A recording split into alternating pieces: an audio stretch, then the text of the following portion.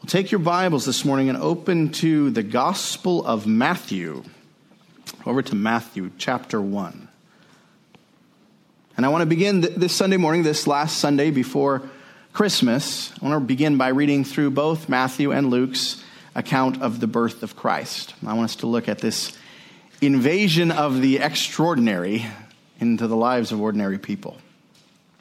See, there in Matthew chapter 1, here in Matthew's gospel, we get to see things from Joseph's perspective. Matthew tells us the story from Joseph's point of view, and in this text we don't see any shepherds. There isn't a manger in this text. Instead we simply find a man in a difficult situation who is given overwhelming, staggering, extraordinary news. Look at the text. Let's start in verse 18.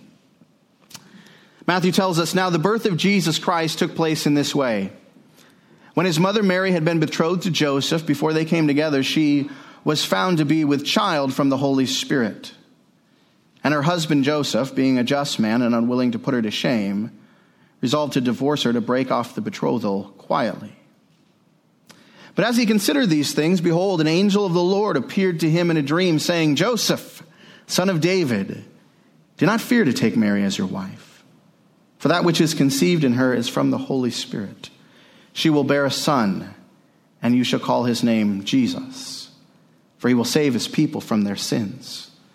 All this took place to fulfill what the Lord had spoken by the prophet. Behold, the virgin shall conceive and bear a son, and they shall call his name" what? Emmanuel, which means God with us. When Joseph woke from sleep, he did as the angel of the Lord had commanded him. He took his wife, but knew her not until she had given birth to a son, and he called his name Jesus. Before we move on to Luke, I just want to take a moment and ask you if you could imagine yourself in that situation. Can you imagine yourself in Joseph's sandals, so to speak, in that moment? I mean, think about it. At first, you're saying, okay, my betrothed, she's been what? Unfaithful to me. So I'm trying to figure out a way to move on from this broken relationship without putting her to shame, do it in grace, do it in kindness. Then all of a sudden you have a dream, and an angel comes to you in that dream, and the angel gives you this staggering announcement. Hey, Joseph, things are far different than you imagine. Your bride-to-be is actually carrying a child conceived in holiness, not in immorality. And the child will be the promised Emmanuel, God with us. He will be the Savior of your people. Imagine waking up from that dream. When we worked through the Gospel of Mark, I used to say this all the time. These things really happened. Sometimes we read these stories and we almost feel like, well, these are fairy tales or these are fiction. But this really happened. So imagine being in that moment. Imagine waking up from that dream. Imagine being this ordinary man, Joseph, who now finds yourself thrust into the story of the extraordinary. But Joseph wasn't the only one to get such a message, was he? Now turn over to Luke's gospel. Turn over to the Gospel of Luke. Luke chapter 1. And here we read about the announcement that had come earlier to Mary. Luke chapter 1, starting in verse 26. Look what she was told. Verse 26, we read, in the 6th month, and that's the 6th month of Elizabeth's pregnancy, which has been being talked about previously in this text. We read that in the 6th month, the angel Gabriel was sent from God to a city of Galilee named Nazareth. Now, was Nazareth a bustling metropolis, a major city? No, it was a podunk town. It was out of the way, right? It was this know-nothing town. But he's sent there to a virgin betrothed to a man whose name was Joseph of the house of David, and the virgin's name was Mary. And he, this angel Gabriel, came to her and said, "Greetings, O favored one, the Lord is with you." But she was greatly troubled at the saying and tried to discern what sort of greeting this might be. And the angel said to her, "Do not be afraid, Mary, for you have found favor with God. And behold, you will conceive in your womb and bear a son, and you shall call his name Jesus. And he will be great and will be called the Son of the Most High. And the Lord God will give to him the throne of his father David, and he will reign over the house of Jacob forever. And of his kingdom there will be no end." And Mary said to the angel, "How will this be, since I am a virgin?" And the angel answered her, "The Holy Spirit will come upon you, and the power of the Most High will overshadow you. Therefore, the child to be born will be called Holy, the Son of God. And behold, your relative Elizabeth in her old age has also conceived a son, and this is the 6th month with her who was called barren, for nothing will be impossible with God. Amen? Amen. And Mary said, I love her response, behold, I am the servant of the Lord. Let it be to me according to your word. And the angel departed from her. Again, imagine finding yourself in that situation. Think about it. Here's this young, faithful woman who was told that she will miraculously conceive a child. No husband, no marriage yet. And as staggering as all of that must have been for Mary, it's actually small potatoes compared to what she's told about who this child will be. Just look again at what the angel tells her. He says, he will be great. He will be called the Son of the Most High. God will give him the throne of his father David. He will reign over the house of Jacob. His kingdom will have no end. And all this is going to happen because the child will be of the Holy Spirit. He will be called the Son of God. You can imagine that announcement coming to you. Imagine finding yourself in that staggering situation. Again, we see just an ordinary, everyday person. This is just a young girl from this out-of-the-way city of Nazareth. But here she is, thrust into the middle of this story of the extraordinary. Now turn over to chapter 2. Chapter 2 of Luke. And here Luke tells us about the birth of Jesus. Luke begins there, chapter 2, verse 1. And some of you could probably recite this from your days in the Sunday school Christmas program, right? Or if you've watched the Charlie Brown Christmas special a lot. Verse 1, in those days a decree went out from Caesar Augustus that all the world should be registered to be taxed. This was the first registration when Quirinius was governor of Syria. And all went to be registered, each to his own town. And Joseph also went up from Galilee, from the town of Nazareth, to Judea, to the city of David, which is called Bethlehem, because he was of the house and lineage of David, to be registered with Mary, his betrothed, who was with child. And while they were there, the time came for her to give birth. And she gave birth to her firstborn son, and wrapped him in swaddling cloths, and laid him in a manger, because there was no place for them in the inn. And in the same region there were shepherds out in the field, keeping watch over their flock by night. And an angel of the Lord appeared to them, and the glory of the Lord shone around them, and they were filled with great fear. And then verse 10, here comes another announcement. The angel said to them, fear not, for behold, I bring you good news of great joy that will be for all the people. For unto you is born this day in the city of David a Savior, who is Christ the Lord. And this will be a sign for you. You will find a baby wrapped in swaddling cloths and lying in a manger. And suddenly there was with the angel a multitude of heavenly hosts, praising God and saying, glory to God in the highest, and on earth peace among those with whom he is pleased. When the angels went away from them into heaven, the shepherds said to one another, let us go over to Bethlehem and see this thing that has happened, which the Lord has made known to us. And they went with haste and found Mary and Joseph and the baby lying in a manger. And when they saw it, they made known the saying that had been told them concerning this child. And all who heard it wondered at what the shepherds told them. But Mary treasured up all these things, pondering them in her heart. And the shepherds returned, glorifying and praising God for all they had heard and seen as it had been told to them. Can you imagine being part of that scene? Imagine being one of those shepherds out on the hillside. You know, you're just minding your own business, right? Just watching the sheep. When all of a sudden you have the most glorious, extraordinary experience that you have ever had or will ever have in your life. And not only is your night changed by that experience, but your perspective on everything is changed by that experience. Again, look at the announcement that was given to them. Look at verses 10 and 11. And the angel said to them, fear not, for behold, I bring you what? Just some interesting little tidbits that, somewhat curious about. No, good news of great joy that will be for all people. All people. For unto you, ordinary shepherds out on the hillside, is born this day in the city of David a Savior, who is Christ the Lord. I love that announcement. I love it. And I love that it was given to just a bunch of ordinary guys out doing an ordinary job. It was a bunch of nobodies. Bunch of shepherds. Back in those days, being a shepherd, that was not a glorious calling. That was a lowly calling for ordinary guys. But to those ordinary people, God announces that he is doing something extraordinary. To these shepherds and to Mary and to Joseph, God announces he is sending the Savior.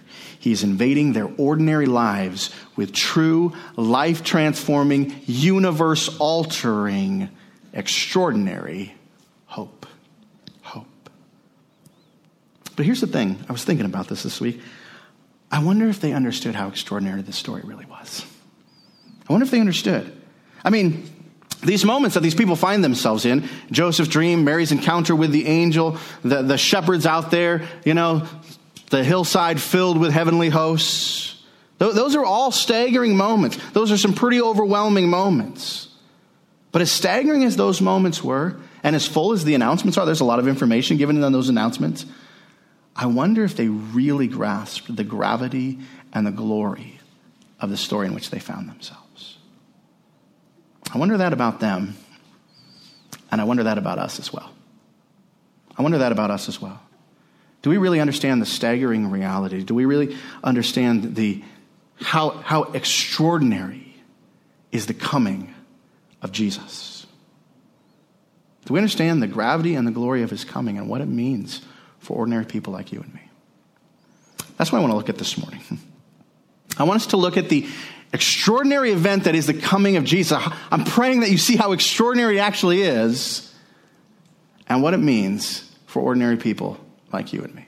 That's what I want us to look at this morning. And to help us see this extraordinary event for ordinary people, we're going to actually step outside the gospel accounts this morning, and we're going to turn instead to the words of the Apostle Paul. We're going to actually return to our study of the book of Colossians. We're going to return to the book of Colossians. So go ahead and turn over there to Colossians chapter 1. And although this is the Sunday before Christmas, and normally I would do some kind of special Christmas message today, I thought that the text that we've been working through in Colossians speaks volumes to the reality of Christmas. So I thought to myself, well, Ryan, why go anywhere else? We've got it right here. So that's what we're going to do. We're just going to allow Paul's words here in Colossians to help us understand the staggering glory and gravity of what is recorded for us in those opening chapters of Matthew and Luke. I want to listen to Paul explain how extraordinary it is, the coming of Jesus, and the hope that it brings for ordinary people like us.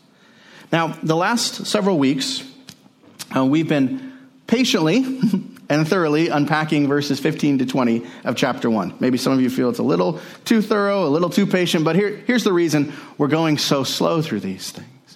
It's because they're so important. I mean, all the word of God is profitable, amen?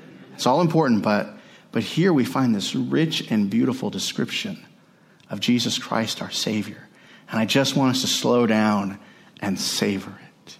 Here we find what we've been calling in this series the resume of Christ. The resume of Christ. Paul shows the Colossians, and the Spirit has given us the word. He's showing all of us. Here's the glory and the beauty of Jesus. Here's the resume of Christ. Trust in Christ.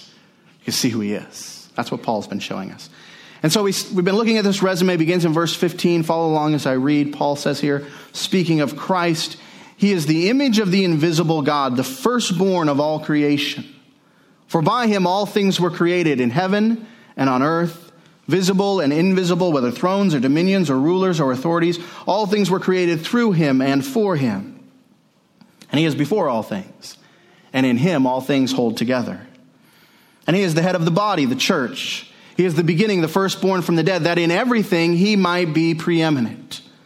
For in him all the fullness of God was pleased to dwell, and through him to reconcile to himself all things, whether on earth or in heaven, making peace by the blood of his cross. Here, Paul gives the Colossians, and again, the Spirit of God has given us this staggering picture of who Jesus is. And what we see here is Jesus is not ordinary, is he? He's not ordinary at all. He is extraordinary. Paul shows us that Christ is both the Lord of the universe and the Lord of redemption. He shows us that Christ is the one who has created all things, and then Christ is also the one who has undertaken the work of making all things new. He has created all things, and then he is making all things new. He shows us This is the reality of the one, think about this, the one who was born of a virgin, the one who was born in Bethlehem. This is the reality of the one who was born in that lowly stable, the one who, though born so lowly, came to fulfill a glorious purpose. What's that purpose? Look at the text. The reconciliation of the entire universe to God.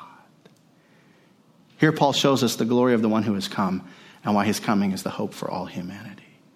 Why his coming is the hope for all humanity.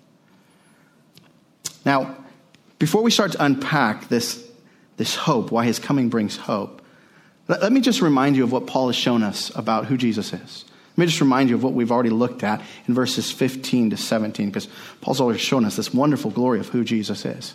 Over the last several weeks, we've been unpacking verses 15 to 17, so I'm not going to go back through it in detail. I just want to summarize it for you. But what Paul is showing us here in these verses 15 to 17, is the one who has come, the one who was born and placed in that manger. He's the Lord of the universe. He's the Lord of the universe. As the old hymn asks, who is he in yonder stall at whose feet the shepherds fall? Paul shows us. He answers the question. He's the King of glory. He's the Lord and the maker of everything. That's what Paul shows us here in verses 15 to 17. And we've been walking through this. We've seen first that Jesus is the revelation of God. He's the revelation of God to all creation. That's what Paul means by that first title that he gives Christ there in verse 15, the image of the invisible God. Paul's explaining that the otherwise unknowable, transcendent, invisible God is made known to us, is truly made known to us through who? Yeah, through Christ. If you want to know God, you have to know who? Is there any other way? No. There's no other way. If you want to know God, if you want to truly know God, you have to know Christ. Jesus, the Son, perfectly reveals God. He is the image of the invisible God. He is the revelation of God to all creation. But Paul continues. He shows us that he's more than the revelation of God to all creation. He's also the master over all creation. And that's what Paul's driving at by that second title, the firstborn of, or probably better said, over all creation. As we've looked at, that's Paul's way of saying that Jesus is the master of the house that is all creation. He's the master of the house. As we've seen, this title, firstborn, is all about rank. It's all about rank. In the ancient household, the firstborn was the one who was in charge of everything. He was the preeminent one. He was the one whose authority, the son's authority, stood over everything else in the household. And that's the picture that Paul wants the Colossians to grab a hold of. He wants them to realize that this is Jesus' role. That's his position over all creation. He is first in rank. He holds authority over everything. He is preeminent over the household that is all creation. And he holds that role because, as Paul says, look at the text here, verses 16 and 17. He holds that role because by him, what? All things were created in heaven and on earth, visible and invisible, whether thrones or dominions or rulers or authorities. All things were created through him and for him. And he is before all things, and in him all things hold together. You see, Jesus is the master over all creation because he made it all. He made it all. So, of course, he's the master over all of it. He's made it all. It all centers on him. He transcends it all. He's not some created being. He's not somehow dependent upon creation. Instead, creation is dependent upon him. He's the one who sustains it all. As Paul says, he holds it all together. So Paul can rightly say Christ is the firstborn, the preeminent one over all creation. He's not simply the revelation of God to all creation, as amazing as that is, as staggering as that is. He's also the Lord of all creation, the maker, the sustainer, and the goal of everything. And this is the one who has come. This is the extraordinary one who has come. This is the one who was born in Bethlehem. This is the one, think about it, this is the one who was carried those 9 months in Mary's womb. This is the one who was born that night and wrapped in swaddling cloths and laid in a manger. This is the one who the shepherds visited that night, who Mary and Joseph held in their arms. This week I got to hold some babies, brand new babies in my arms. It's a precious thing. This is the one that they held in their arms, but they held in their arms the one who holds everything in his. Think about it. That night, the eternal Lord of the universe, the preeminent one over all creation, was born in Bethlehem and given the name Jesus. But here's the thing, that wasn't his beginning any more than his conception, overshadowed by the Holy Spirit, was his beginning. Paul's showing us here that the person of God the Son had always existed. He'd always existed. He was the one who had made the universe. He had upheld the universe from the first dawn of creation. He transcended the universe, all of the universe, time included. He'd always been. But then at a moment in time, as Paul says in Galatians, in the fullness of time, at the perfect moment in human history, all according to the Father's plan, the eternal Son took upon himself our humanity and entered into our world. He, the Lord of the universe, became flesh, as John says in his gospel, and dwelt among us. And I can say that, I could talk about that for another couple hours. But would we ever scratch the surface of how extraordinary that is? I mean, how extraordinary that is. Here's the thing I was thinking about this week. No matter how amazed the shepherds were on that first night, no matter how overwhelmed Joseph might have been by the dream or what happened that night, it still wasn't close enough to what that moment deserved. It wasn't even close to what that moment deserved. No matter how many angels might have filled the sky that night, or no matter how much Mary pondered those things in her heart, it still was enough for that moment. That moment was so glorious. I mean, think about that. In that moment, it was the dawning of Emmanuel, God with us. Eternal God, God the Son, the one who transcends time and space. The one who made and sustained the heavens. The one who called the stars into existence. The one who created glorious angelic beings. The one who made our earth and put it in its orbit. He had now come to earth and was among us, clothed in our very humanity. Again, can we even begin to fathom how extraordinary that is? I was thinking about this week. The more your mind goes down that road, I mean, it staggers the mind that tries to pursue it. The eternal, the infinite. Now a babe in a manger, dependent, helpless. This child existing in this moment of time and space. Knowledge is too wonderful for us, isn't it? It's too glorious. But yet here it is, given to us. It's given to us. This is the one who was born of Mary. This is the glory of the one who has come. He's the Lord of the universe, the creator and sustainer of everything. And he'd come. He'd come.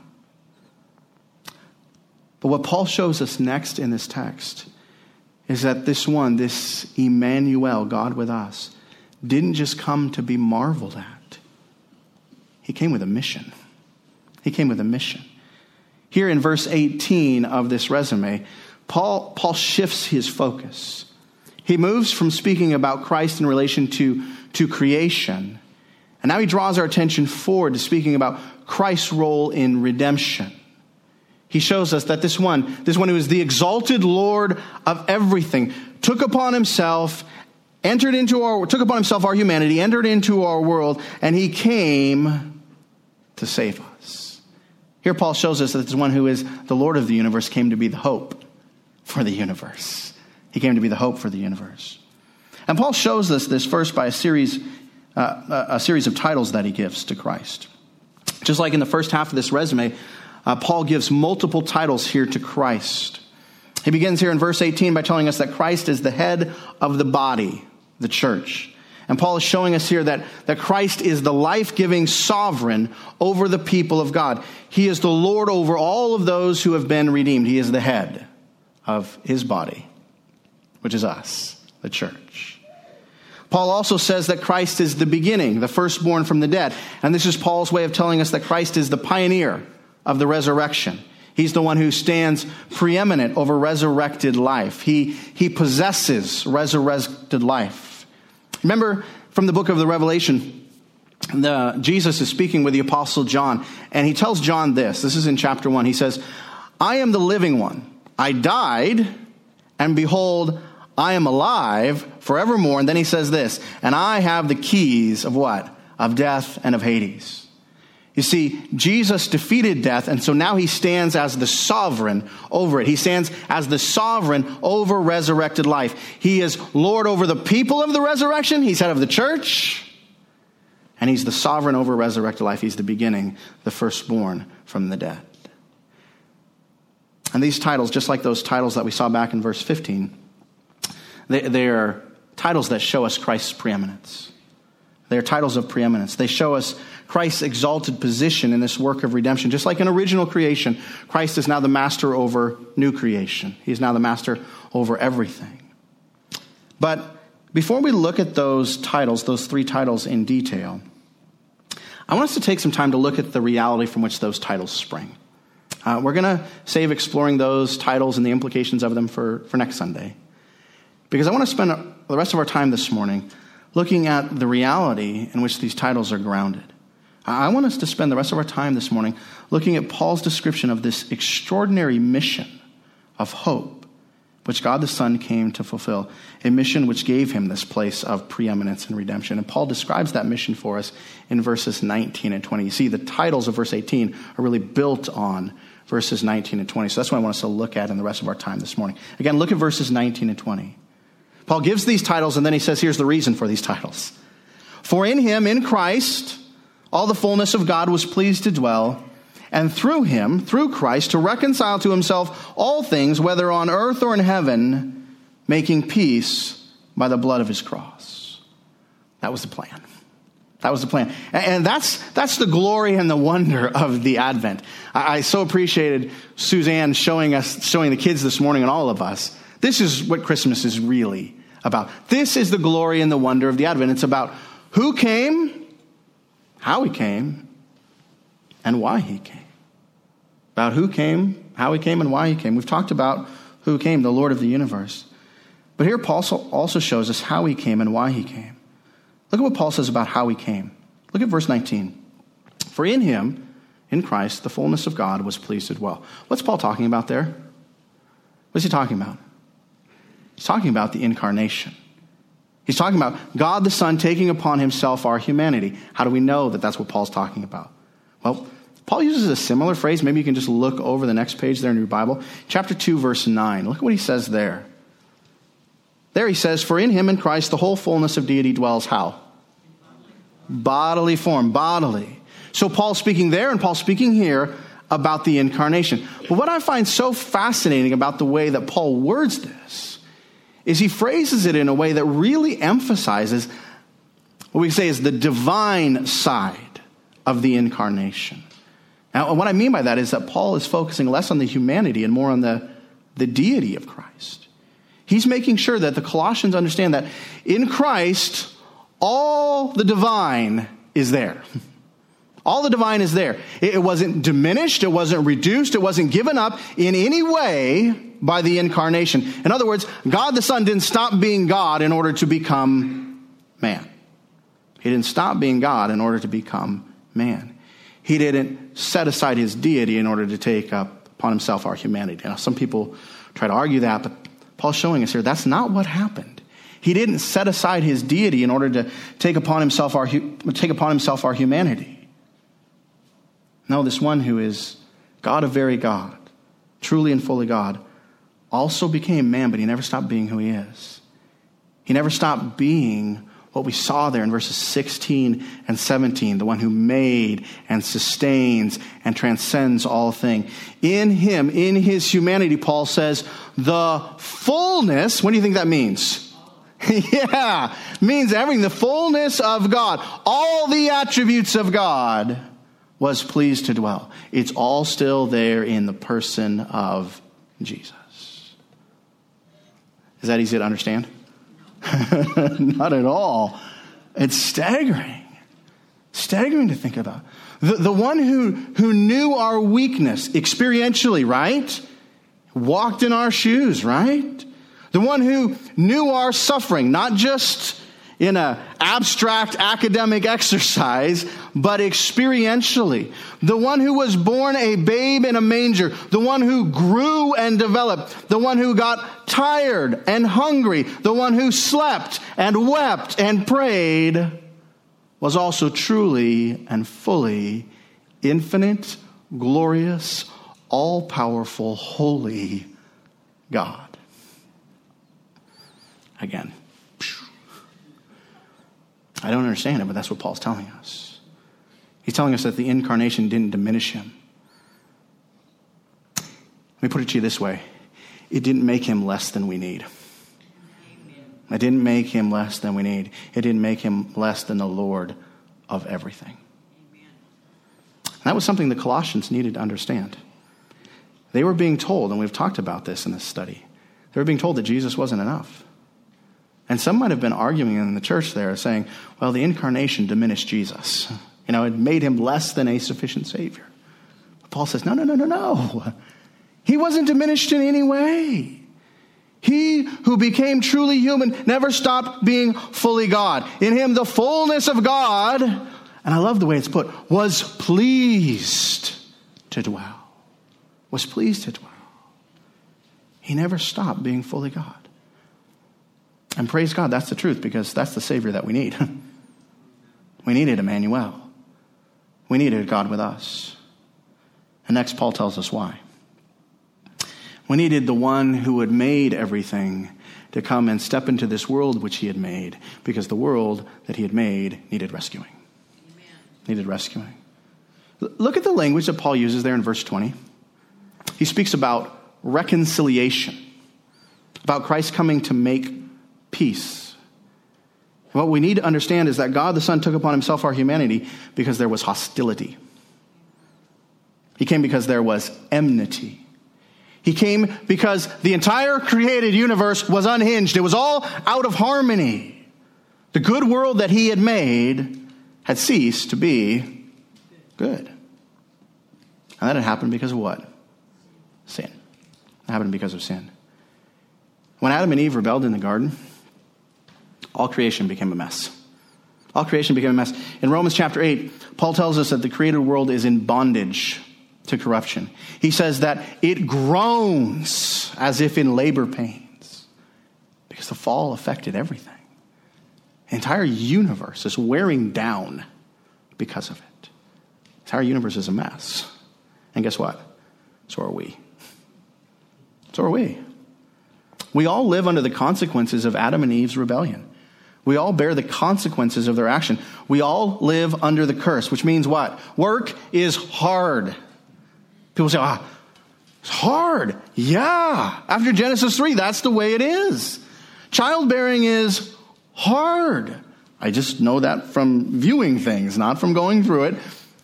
But it's hard. Marriage is hard. It's hard. It's hard. After Genesis 3, it's hard. Life is hard. Life can be a mess. It wasn't created to be that way. But sin brought that upon us. Sin brought that upon us. And here's the thing. Unless we want to blame Adam and Eve for everything, guess what? We've only added to the mess. Can I get an amen on that one? Amen. We've only added to the mess. Well, we've continued the rebellion of Adam and Eve. Each of us, each and every one of us. You want to say, maybe, well, not me. No. Each and every one of us has chosen to go our own way. We have all chosen and still continue to choose each and every day to play the sovereign over our life. We get up on the throne like we have a clue what we're doing. Do we? No. Do you know what tomorrow's going to bring? No, but we act like we do, don't we? If I can just make everything in my life work this way, it'll be, yeah, right. But we do that. We play the sovereign like he doesn't know what he's doing, and we do. We live out of our fallen hearts, living as rebels. Paul says, look at verse 21 there in the text. He gives a fitting description of the sinful heart, living alienated. And he says, hostile in mind, doing evil deeds. And that's the way life always used to be for us. We're all part of this disharmony of the universe. We're all part of the mess. This universe, because of sin, is filled with rebellion. You have men and women all over the planet, all through history, who refuse to submit to God. You have fallen angels throughout the universe who stand as enemies of God. You have an entire universe which is, as one author put it, not the way it's supposed to be. I thought that was such a fitting description. It's not the way it's supposed to be. It's not good anymore. It's at enmity with its creator, and it's hostile to the good purpose for which he made it. But here's the thing. That's why Christ came. That's why Christ came. That's why God the Son took upon himself our humanity and became Emmanuel. And here in verses 19 and 20, Paul shows us God's cosmic restoration plan. 3 things I want to look at here in this cosmic restoration plan. And the first thing I want to look at is the scope of this plan. Here Paul shows us the scope of it. He says the plan was to reconcile what? Look at the text. To reconcile a few things? To reconcile just you and me? No, to reconcile all things to himself, whether on earth or in heaven. You see, here's the thing. The plan is bigger than us. It's bigger than us. It's bigger than me. It's bigger than you. It's bigger than your family. It's bigger than our church. It's bigger than our community. It's bigger than our country. The scope of this plan even surpasses our planet. Again, Paul says all things, whether on earth or where? In heaven. And if that language sounds familiar, it's because Paul's already used it back in verse 16. And remember when we worked through it there in verse 16, we said that all things means what? All things. Things in every location, on earth or in heaven. Things visible and invisible. Things you can see, things you can't. Things spiritual and physical. All things means all things. Everything that Christ created, everything that Christ sustains, the whole universe that is for him and through him and in him, the restoration plan included all of it. All of it. The plan was universal in scope. It was a cosmic plan. It was the plan for the entire messed up universe. All creation marred by sin was included in this plan. It's bigger than Mary. It's bigger than Joseph. It's bigger than some shepherds on a hillside. It's bigger than a few disciples from Galilee. It's bigger than just a few ordinary people. But that's such good news for ordinary people. It's such good news for ordinary people. Because the goal of this plan is so extraordinary. And that's what Paul shows us next. The scope, now the goal. Look at the goal that Paul gives. Paul says the goal of the plan was to make peace. He says, and through him to reconcile to himself all things, whether on earth or in heaven, making peace. And here you need to make sure you understand what this word peace means. It doesn't simply mean a cessation of conflict. Often when we use the term peace, that's what we think of, a cessation of conflict. People will say 2 nations are at peace, or a husband and wife are at peace. And really all they mean is they aren't fighting at this specific moment. There's a cessation of conflict. But a war, or in the relationship of a husband and wife, an argument may be brewing. It just hasn't broken out yet. So oftentimes we use that word peace to mean cessation of conflict. But when the Bible speaks of peace, it has something far more powerful, far more rich and beautiful in mind. The root of the biblical idea of peace is found in the Hebrew word shalom. Shalom. And that's a word that speaks of wholeness, of soundness, of harmony, of everything being as it should be. The Garden of Eden, before the fall, was a place of shalom. Everything was as it should be. Everything was as it should be. But then sin entered, and shalom was removed. Shalom was gone. You see, sin is an attack upon shalom. Sin is an attack upon shalom. Sin brings disharmony. Sin brings discord. Again, think about what happened in Genesis chapter 3. The man and the woman, they're created to be in this glorious, intimate relationship with God. Sin enters. And what's the first thing they want to do? Run and hide. Instead of enjoying this fellowship with God. Run and hide. They were created to be one, right? One flesh. And when God calls them to account for their sin, what do? Yeah, Adam throws Eve right under the bus, right? It's not me, it's this woman that you gave me. Discord, disharmony. Because of sin. It drove away, it attacks shalom. That's what sin does. And since Genesis 3, we've all been living outside of Eden. We've all been living outside of shalom. We live in a world of disharmony and discord. I mean, we could just pull up the headlines, right? What do we see? Do we see a lot of shalom? Do we see a lot of harmony and unity? No, we see division and discord, people shooting one another. We see nature and man in conflict, these natural disasters. We see sickness and cancer. We see all kinds of conflict. Neighbors, people that should, live next to each other and care for one another, yelling at each other. Spouses who should be speaking to one another, not talking for weeks. Children who should delight in being under the care of their parents, so quick to want to get out on their own. All this disharmony, all this unsoundness. Again, the world is not the way it should be. It's not the way it was created to be. But praise God, he hasn't abandoned us in this. He hasn't abandoned us in this. He hasn't abandoned us in our sin and its effects. Instead, God had a plan. And the plan is that through Jesus Christ, it's all going to be changed. It's all going to be changed. And that's what Paul's talking about here when he says the plan was about making peace. Mark this down. The goal of the plan is to put the entire universe back the way it's supposed to be. Everything back in harmony with the will and the way of God. That's the goal of the plan. But how would God accomplish that? How in the world can all of this mess, and again, you just go read the headlines. How can all of this mess, this universe in conflict and discord, how can it be changed? Well, what does the text say next? And through him, through Emmanuel, through God with us, to reconcile to himself all things, whether on earth or in heaven, making peace by what? The blood of his cross. You see, the coming of Christ wasn't just about the coming. It wasn't just about the coming. It wasn't just about the wonder of God with us, as amazing as all of that is. It was about God coming in order to put everything right through a bloody cross. Here's an important question, though. How does a bloody cross help the situation? How does what seems like more ugliness put everything right? Well, it puts everything right because the cause of the hostility, the cause of the enmity, sin, was dealt with there on the cross.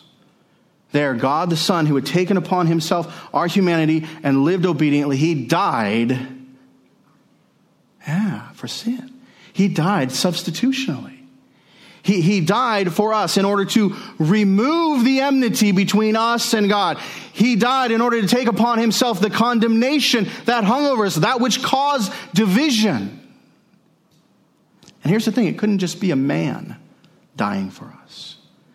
It had to be the God-man dying for us. It had to be a life of infinite value, dying to atone for the sins for which I should have suffered and you should have suffered for all eternity. It had to be a life of infinite value to pay for the cost of my sin and your sin. There on the cross, sin was dealt with. All of our sin was dealt with. A new life for us was secured. Here's the thing. All the saving grace that flows to us, guess the fountain that it flows from? The cross. It all flows from the cross. And now, because of what Christ has done, all who embrace him by faith be saved from sin.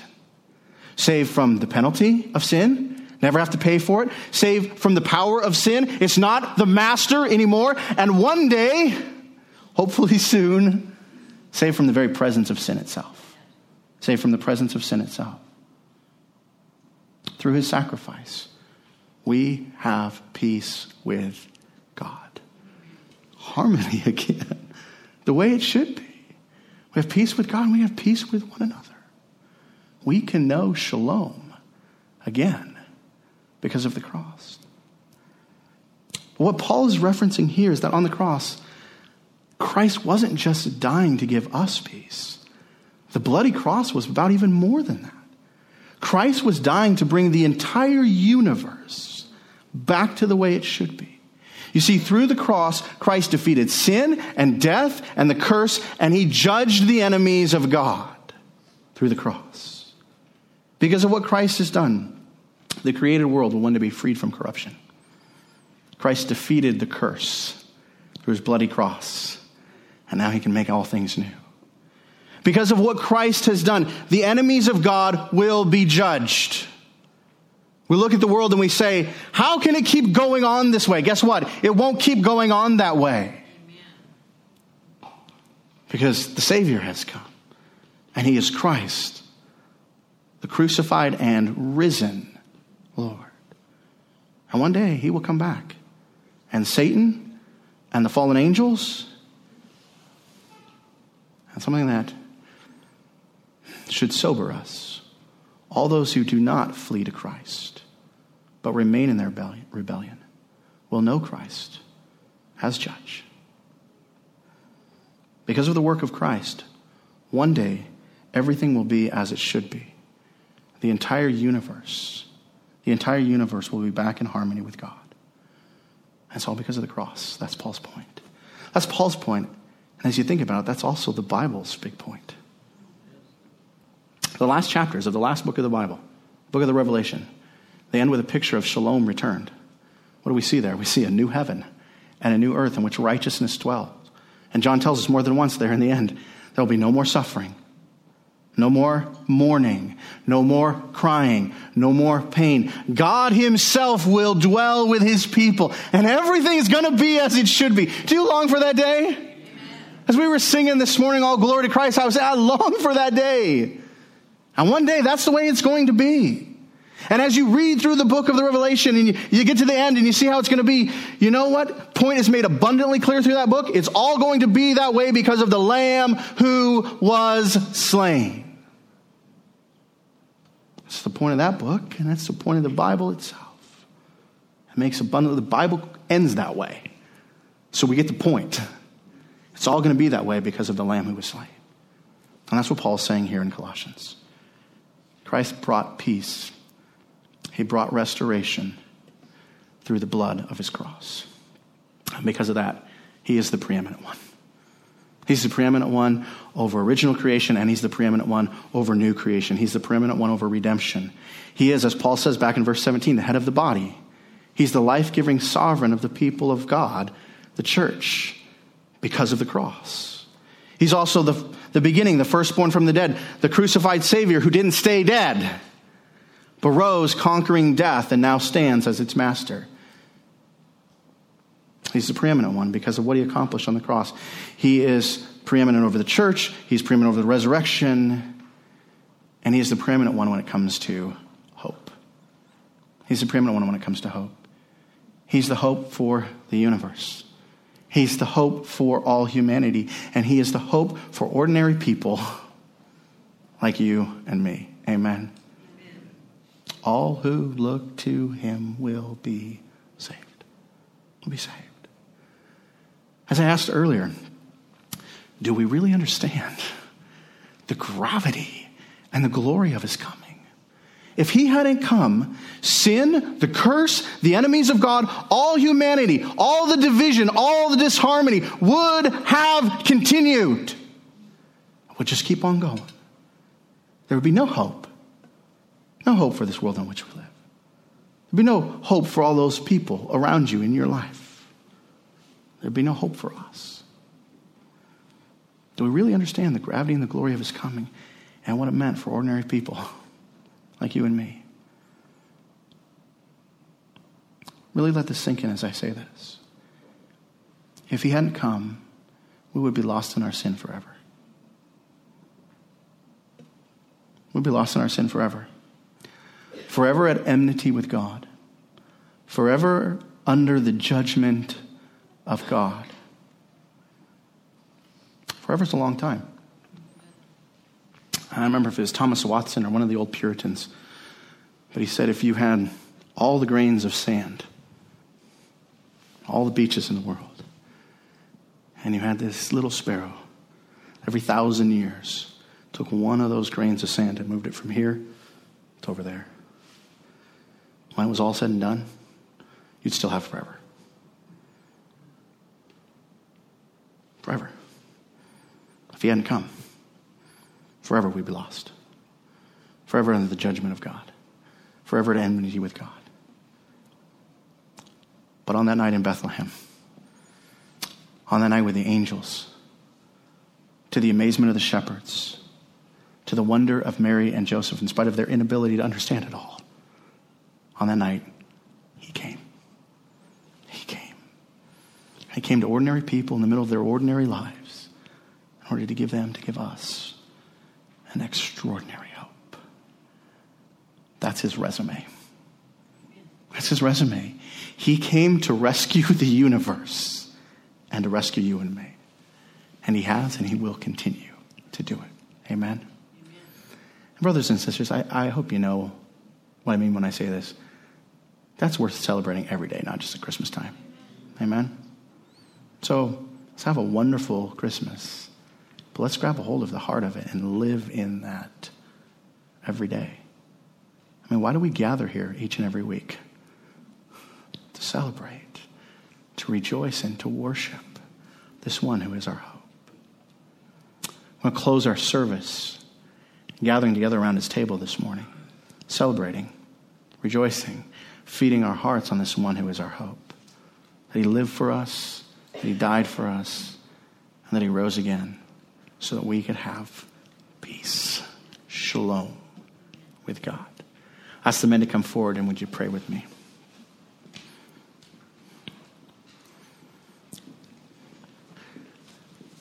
Lord Jesus, again, I come to you saying, who am I to speak these truths?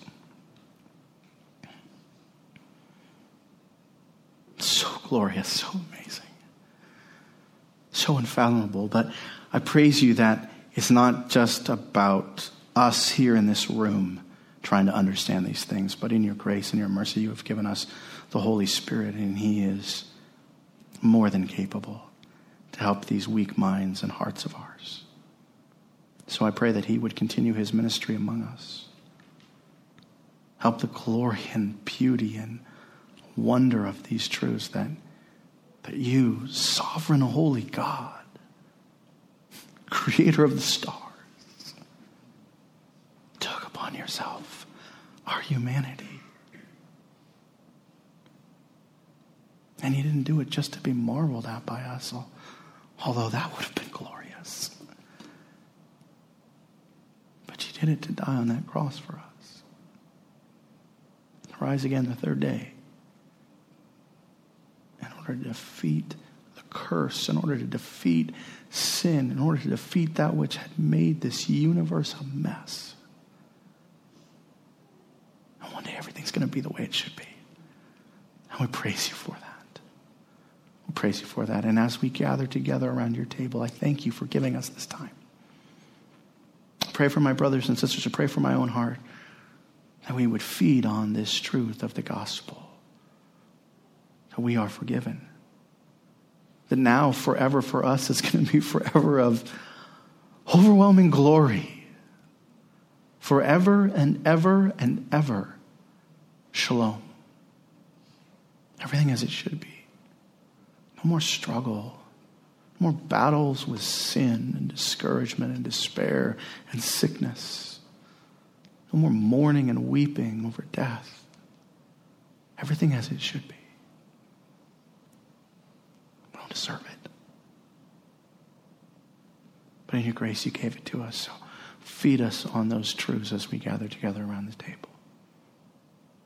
These things I ask in your name. Amen.